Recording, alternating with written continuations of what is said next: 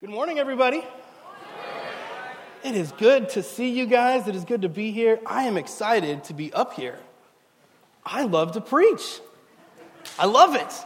And I know Doug made a little crack that you guys should bring a lunch or something. So I brought mine. It's right here. So if I do get a little long, I might pull this out and take a little snack. I even got my name on it. See, it says Nick so that no one else will take it. This one's mine. Man, I am so excited to be here. I'm going to sit here and talk about how excited I am, and I'm going to miss my opportunity to preach. So let me tell you, if you're open to it, and sometimes even if you're not, God will break down every single thing in your life, good or bad, that gets in the way of His will. Let me say that one more time. If you are open to it, and sometimes even if you're not, God will break down everything in your life, good or bad, that gets in the way of His will. And we're going to come back to that. Now, I grew up, when I was in high school, I loved English class. Science class, I did not care for that. Math class, I barely went to it, and I received the grades that you get from doing that. But English class, I was there early, and I was there late. I loved it. And I grew up, and I went to college, and I became an English major, and I love it. I love foreshadowing, I love symbolism, I love imagery, I love all of those things. I love letting an author sort of peel back the layers of a story piece by piece while I slowly discover everything that I can. One of my favorite set of books is The Chronicles of Narnia. I love it absolutely. Some people will change the order of the books. Now, if you read them a long time ago, you know that it starts with The Lion, the Witch, and the Wardrobe, which is really cool because it sets up all this stuff that as you read later, you find out, oh, that's what the lantern was. Oh, that's who he was. Like it peels back. But some people break the rules and put Magician's Nephew first, which gives you all the information in the whole story, and then you read it, and it's just not as exciting. It's so much cooler to let C.S. Lewis kind of just peel it back piece by piece by piece by piece. I love when that happens. And The Sixth Sense, if you've ever seen the movie The Sixth Sense, this is a spoiler because I'm going to tell you what happens. If you haven't seen it, close your ears and say la la la la la. But one time when I was in college, I was kind of an obnoxious kid. I'm still a little bit. We were going on a soccer trip, and the freshmen were all in one bus, and the other guys were in the other bus, and they were about to start watching Sixth Sense. And I wanted to get on the freshman bus really quick to get a bottle of water that I left, and they wouldn't let me on. So I went around to the driver's side, opened the door, got my bottle, and just as the movie was started, I said, "Bruce Willis is dead the whole time. See you later." And you heard, and I just closed the door, and you just heard this collective, "Why?" But they're freshmen, so who cares? I loved it, man. But I do love that. I love connecting one storyline with another in this large narrative. The Bible is the perfect book for me because it does this like every single page.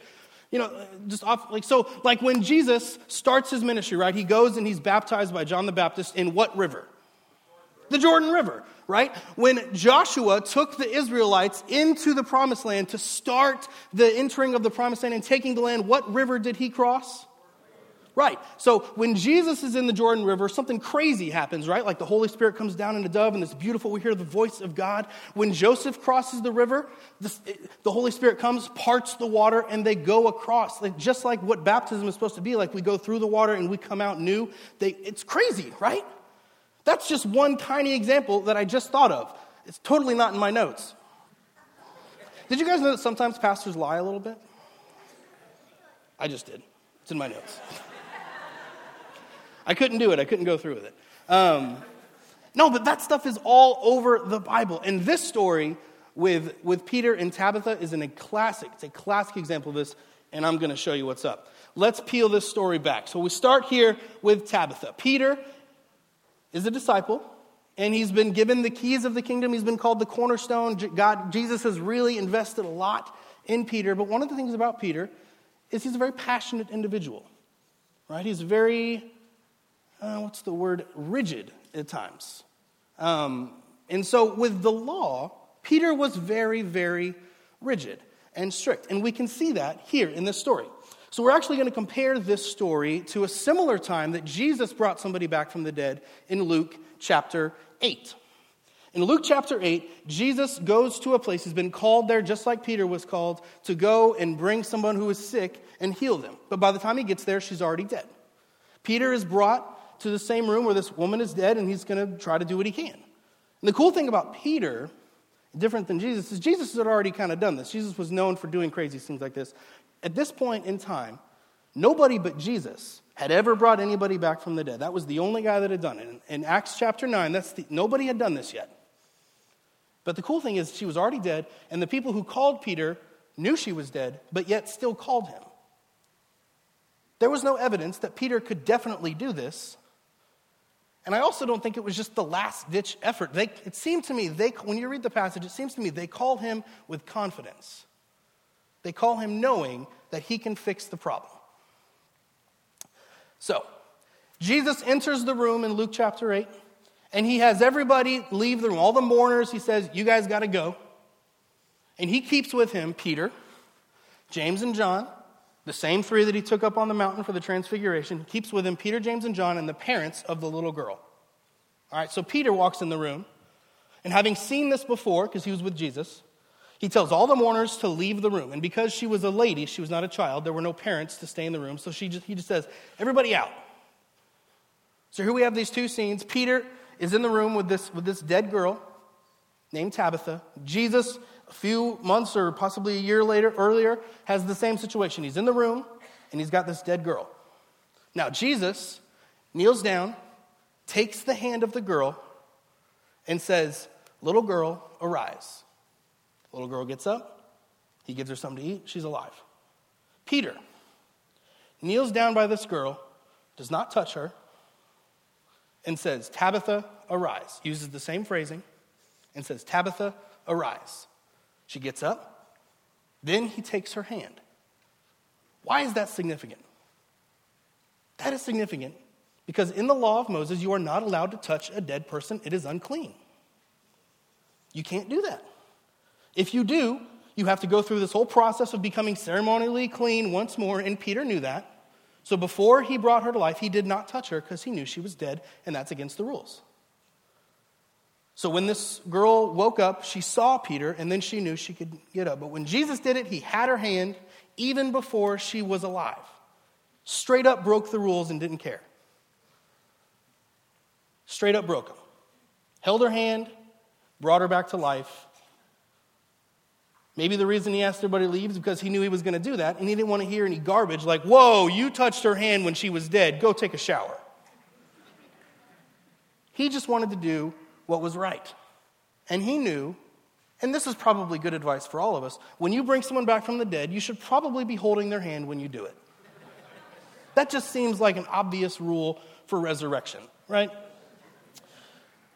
So, this is the beginning. This story is the beginning of Peter's breakdown that God will take him through.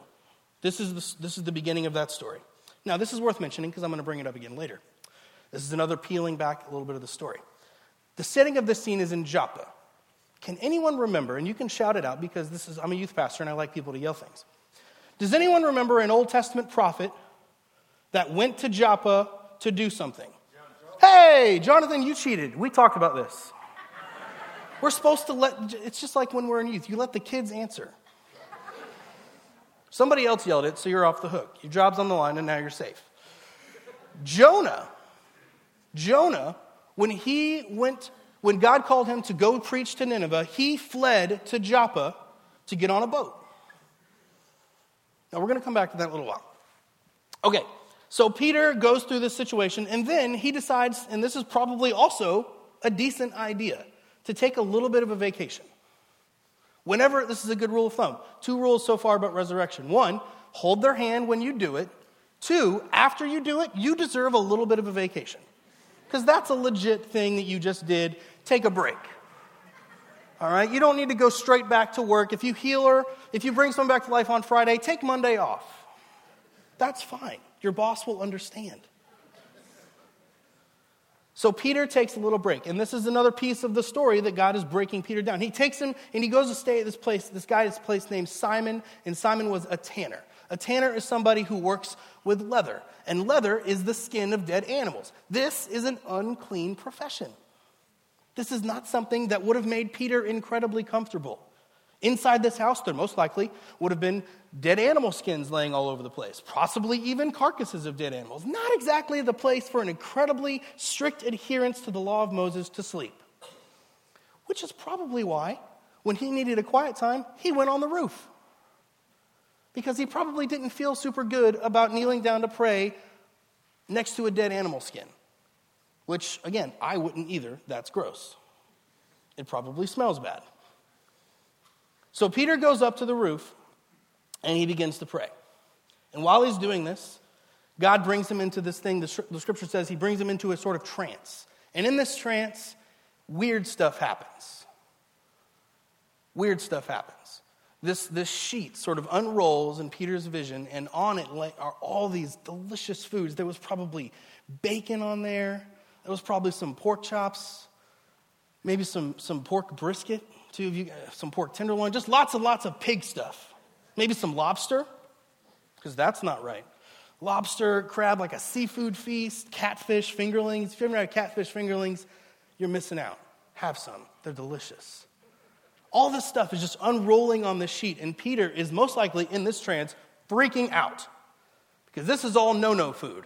Don't touch that food. Don't look at that food. Don't think of that food. If you even smell the food, you probably need to go through some sort of ceremonially uncleaning shower. It was bad for Peter. And then Jesus, in this vision, says the exact opposite of what Peter would have ever expected him to say. He says, "Rise and eat." And he does this 3 times.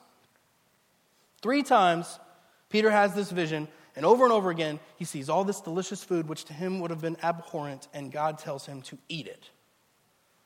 And even in the trance, Peter's response is, "No way, never ever have I ever eaten anything that is ceremonially unclean." Peter's probably thinking, this is one of those tricks. Jesus is a tricky dude. He does tricky things. This is one of those. I'm not going to eat it. And I'm going to be right. And he's going to give me more presents and stuff like that. But no. He says, "Never call unclean what I have said is clean." Basically, shut up and eat it. Just do it. I'm telling you to do it. Do it. So 3 times this happened. Now, in the meantime, 30 miles north, a little place called Caesarea, there's this Roman centurion who the scripture says was an incredibly well thought of individual. Everybody loved him, both Jew and Gentile knew this guy. He was a man who knew the Lord. He was a man who knew the word. He was a good dude. And in this moment, this guy, again, hears the voice of God and says, "Look, I want you to go down south to this place called Joppa. I want you to get this guy Peter, and I want you to bring him back. He's staying at a leather worker's house. Go there and get him." So the centurion sends his interns or whoever he sends some other people to go do it because he's the boss. You don't do errands if you're the boss. Jonathan. So he sends some people down to Joppa, and right after Peter endures this horrifying vision, he comes down off the roof, and there are these guys. They're here, they're come to pick up Peter, and they enter the house, and they say, "Hey, Peter, we're here to get you." And Peter's like, "Normally I would never do this, but I feel like maybe this vision and this thing are somehow connected." So he goes with them. They spend the night, and the next day they go. And when he gets there, the very first thing, and I got to read this to you because it's just classic Peter. The very first thing that Peter says when he gets in the room is this: "You yourselves know how unlawful it is for a Jew to associate with or to visit anyone of another nation." That's an awkward way to start a conversation. You guys know I'm not supposed to be here, right? We all get this. That's what Peter's saying. Like, you know this is horribly inappropriate, right? Okay. But,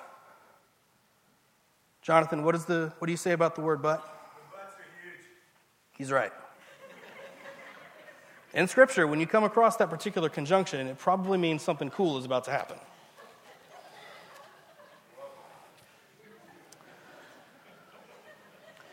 It is unlawful for a Jew to associate with or visit any one of another nation, but God has shown me that I should not call any person common or unclean. So when I was sent for, I came without objection. Now, why have you sent for me? Again, this is another step that God takes Peter through to break down his completely legitimate adherence to the law. Peter was not being out of line by not wanting to eat unclean food. Peter was not even being out of line by feeling a little confused as to why God would take him to somewhere he's not supposed to be. That's normal. That's how he's supposed to think. That's what the law has taught him. But God is bringing him into a situation that he could not have believed. If before he was brought to Joppa, someone said to him, hey, in a couple days, you're going to preach a sermon and a whole bunch of Gentiles are not only going to accept salvation, they're going to start speaking in tongues and the Holy Ghost is going to fall on them and crazy stuff's going to happen. He would have said, you're wrong, I'm going fishing. Peter likes to fish. But this is the situation. They say to him, he says to them, now why do you want me here? And the centurion steps up and he says, I don't know. God told me to bring you. And my guess is it's to hear what you have to say about him. So Peter opens his mouth and the word of God just starts spilling out. And honestly, it's kind of a weak sermon. It's not very long. It's not very filled with lots of flowery language. There's no imagery. There's no metaphors. There's no anything really exciting. But it's the word of God. And when that happens, these Gentiles, it just breaks loose. And this, again, is the first time this happens. This had not happened before. These Gentiles begin speaking in tongues and accept the word of God, and they become baptized. And all of a sudden, there's this outbreak of the scriptures, an outbreak of Jesus, an outbreak of salvation among the Gentiles who Peter did not even realize this was for. And then Peter has the great job of going back to Jerusalem and trying to keep his position as a disciple because what he's done to them is a little inappropriate. It's not right. But he explains the situation. He tells them what happened. He tells them about the sheet. He tells them about the centurion. He tells them about the Holy Ghost being poured out on these people. And he says, not my fault. I don't know what I'm doing. This isn't me. God did this. Blame him. Peter was stripped of his adherence to the law so that God's will could be accomplished. If you're open to it, and sometimes even if you're not, God will break down everything in your life, good or bad, that gets in the way of his will. Let's peel the story back just a little bit more.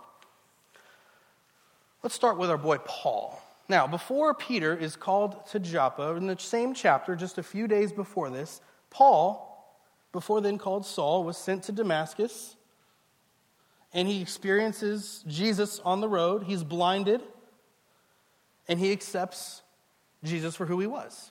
And he spends some time there, and he spends some time teaching in the synagogues, and then he goes to Jerusalem, and he has to explain himself, and they don't believe him. And some other people have to come and speak for him, and finally they accept him, and so now Saul, or become Paul, is ready.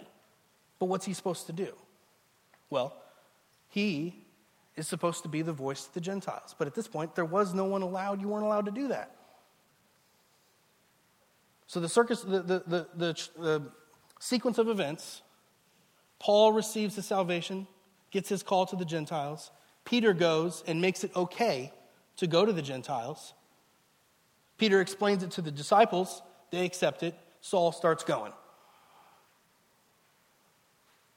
Paul was not that bad of a guy. It's real easy to read the story of Paul and see that he was present when Stephen was being stoned and that the coats were laid at his feet and he was cool with it. It's easy to think, wow, Paul was an evil dude. But let me explain it to you this way. Paul was brought up under the great high priest of that era by a name named Gamaliel. Gamaliel was one of the wisest high priests that they had at the time. He was super smart. He taught Paul all his life, all about the scriptures and how to understand them and how to follow the law. He knew the law. He knew the scriptures. And like many similarly thinking Jews at the time, he just didn't see Jesus as the Messiah. I don't know, maybe he never saw him speak. Maybe just everything was hearsay for him. I don't know. But he just never really got it.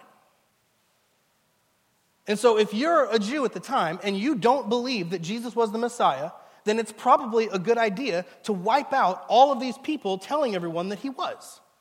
Because then when the real Messiah comes, they won't accept him. Because they think this other dude was him. So Paul's actions, really, if you think about them, were not that evil. In fact, they were right within the line of the law of Moses. He was just following the law as he understood it. God broke down Paul's Pharisee-like adherence to the law to accomplish his will. Now, Jonah. Jonah ties into this story in a very interesting way. Jonah was the first prophet ever told to go and speak to non-Jews. To go and preach the word of God to Babylonians, nonetheless. Into this incredibly depraved city, this was the first time this had ever happened. So naturally, Jonah is absolutely not into this. No, he says. He was scared, he was terrified, and honestly, he probably had no idea why God would call him to do this thing, which he knew was against the law. When Peter said to those non-Jews when he entered the room that you know it is unlawful for me to even visit with people of another nation, how abhorrent would it have been to Jonah to go to this nation and stand among them and try to explain to them that what they're doing is wrong? A, that's crazy, and B, it's super dangerous. Not just for the people in Nineveh who were probably going to destroy him, he thought, but even his peers and those in Judah would have thought he was insane. You're not allowed to go there, Jonah, they would have said. His fears were relatively normal. And so he fled to a city named Joppa. And while he was in Joppa, he went on a boat to go to a place called Tarsus. Does anyone know where Saul was from?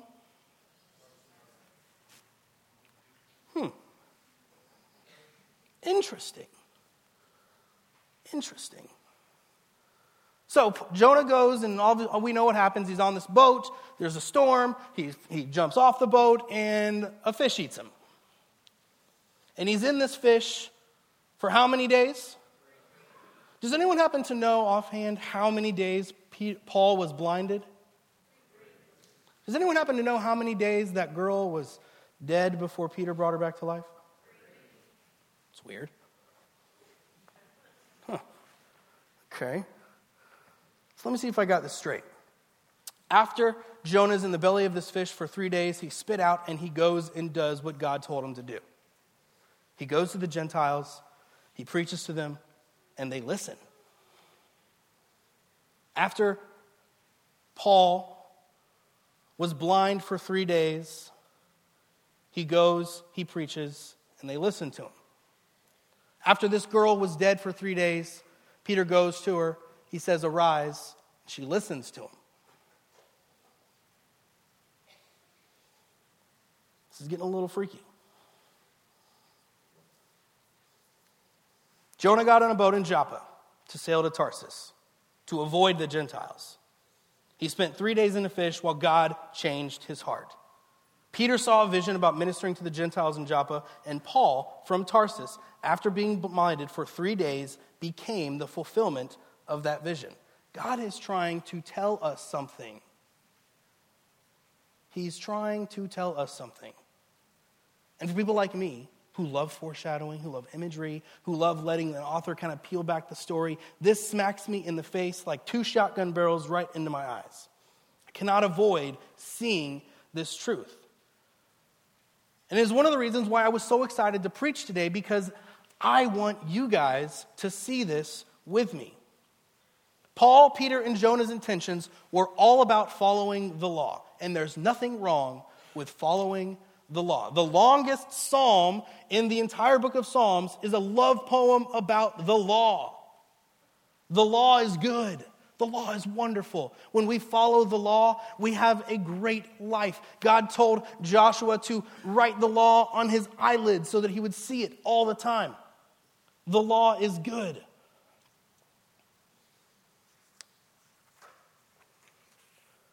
But if you're open to it, and sometimes even if you're not, God will break down everything in your life, good or bad, that gets in the way of his will. There's a saying that literature nerds know, and it goes like this: you're not allowed to break the rules until you love the rules. You're not allowed to break the rules until you love the rules. A lot of times you'll see authors use punctuation for their own purposes, completely contrary to the rules, the proper punctuation. There's a man named E.E. Cummings. He was a poet a long time ago. He used to write weird, crazy poems that just had like 13 semicolons in a row, and then a bunch of commas, and then a word, and then an exclamation point, and then a bunch of spaces, and then like a dash, and just insanity. Just absolute craziness. Pretty cool stuff, but just crazy. The thing about E.E. Cummings is if you read any of his extremely early stuff, he knows the punctuation, the grammar rules by heart. It's perfect, absolutely wonderful stuff. He loved the rules, and so he knew how to break them to be effective. Jesus was the exact same way. You can't tell me that Jesus did not love the law. He was the law. He was the fulfillment of the law. Jesus loved the law, but yet he grabbed the hand of a dead girl before he brought her back to life. That's against the law. He told people to pick up their mats and walk on the Sabbath, which was against the law. He constantly broke these laws to fulfill the will of God. The law is not for you. The law is for God.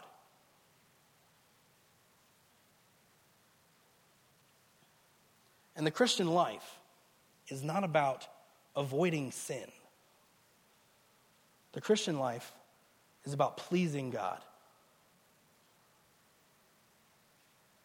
It is not about avoiding sin. It is about pleasing God and surrendering completely to his will. Whatever it is he would have you do, that is what it is about.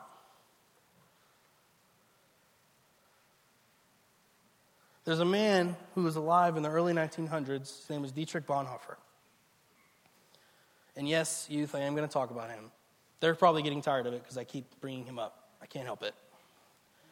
Dietrich Bonhoeffer was a pastor in Germany in the 30s and 40s. And if you have not been living under a rock, you probably know that in Germany in the 30s and 40s was a little bit of a tumultuous time.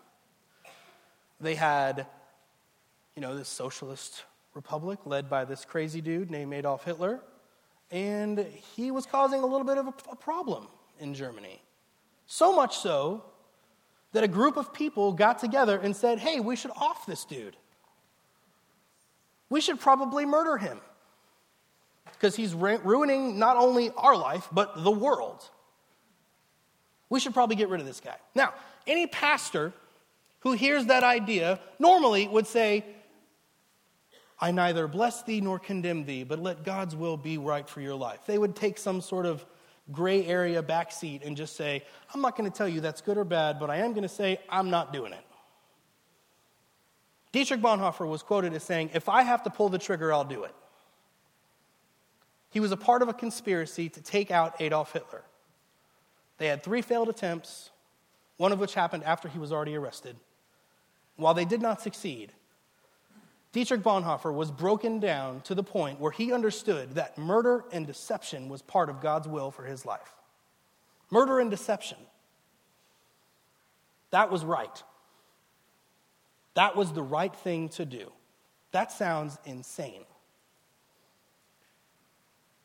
And in relatively peaceful times that we are in, it still kind of sounds crazy. But Dietrich Bonhoeffer was a man that loved God with all his heart. He knew that his absolute and complete existence in life was to follow his will, and the will of God for his life was to try to kill a man.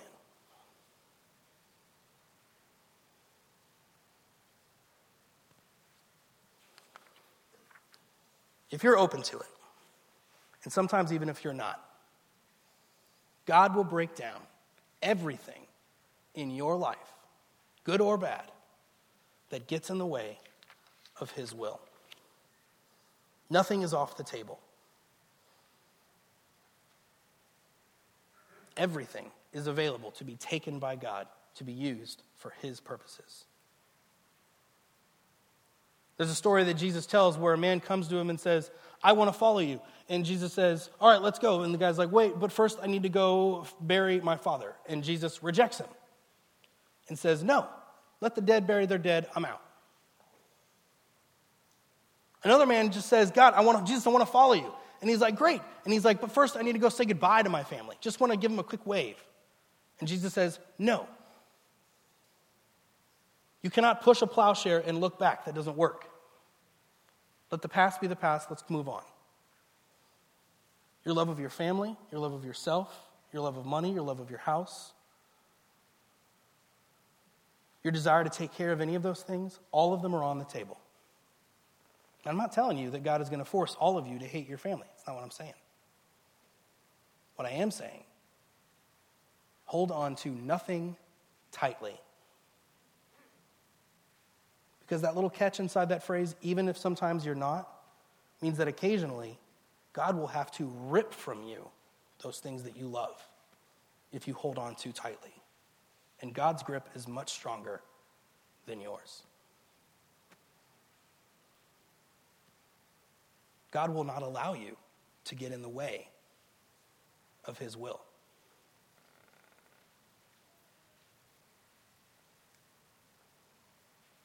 I'm going to close with this.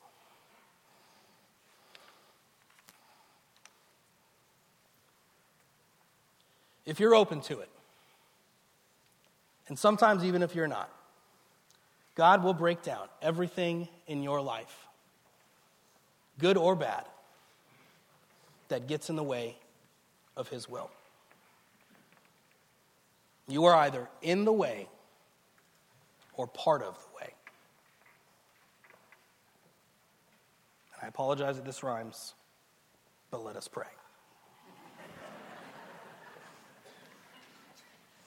God, there is no one like you. There is no one who holds us like you do.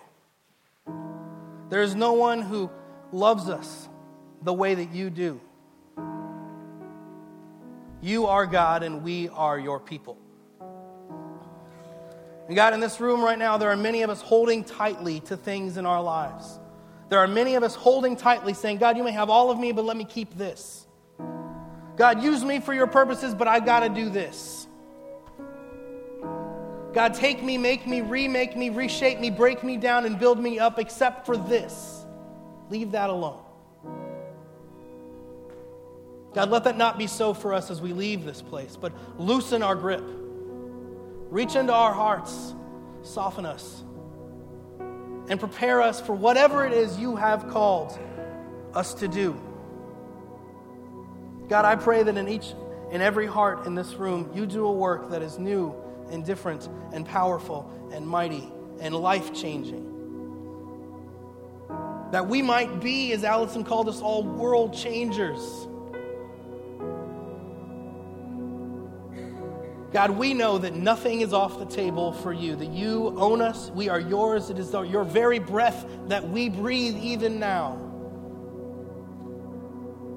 So God, I pray for myself.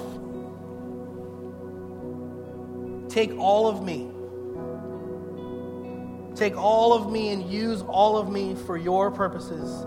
Let nothing that I do, think, or believe get in the way of what it is you have for me.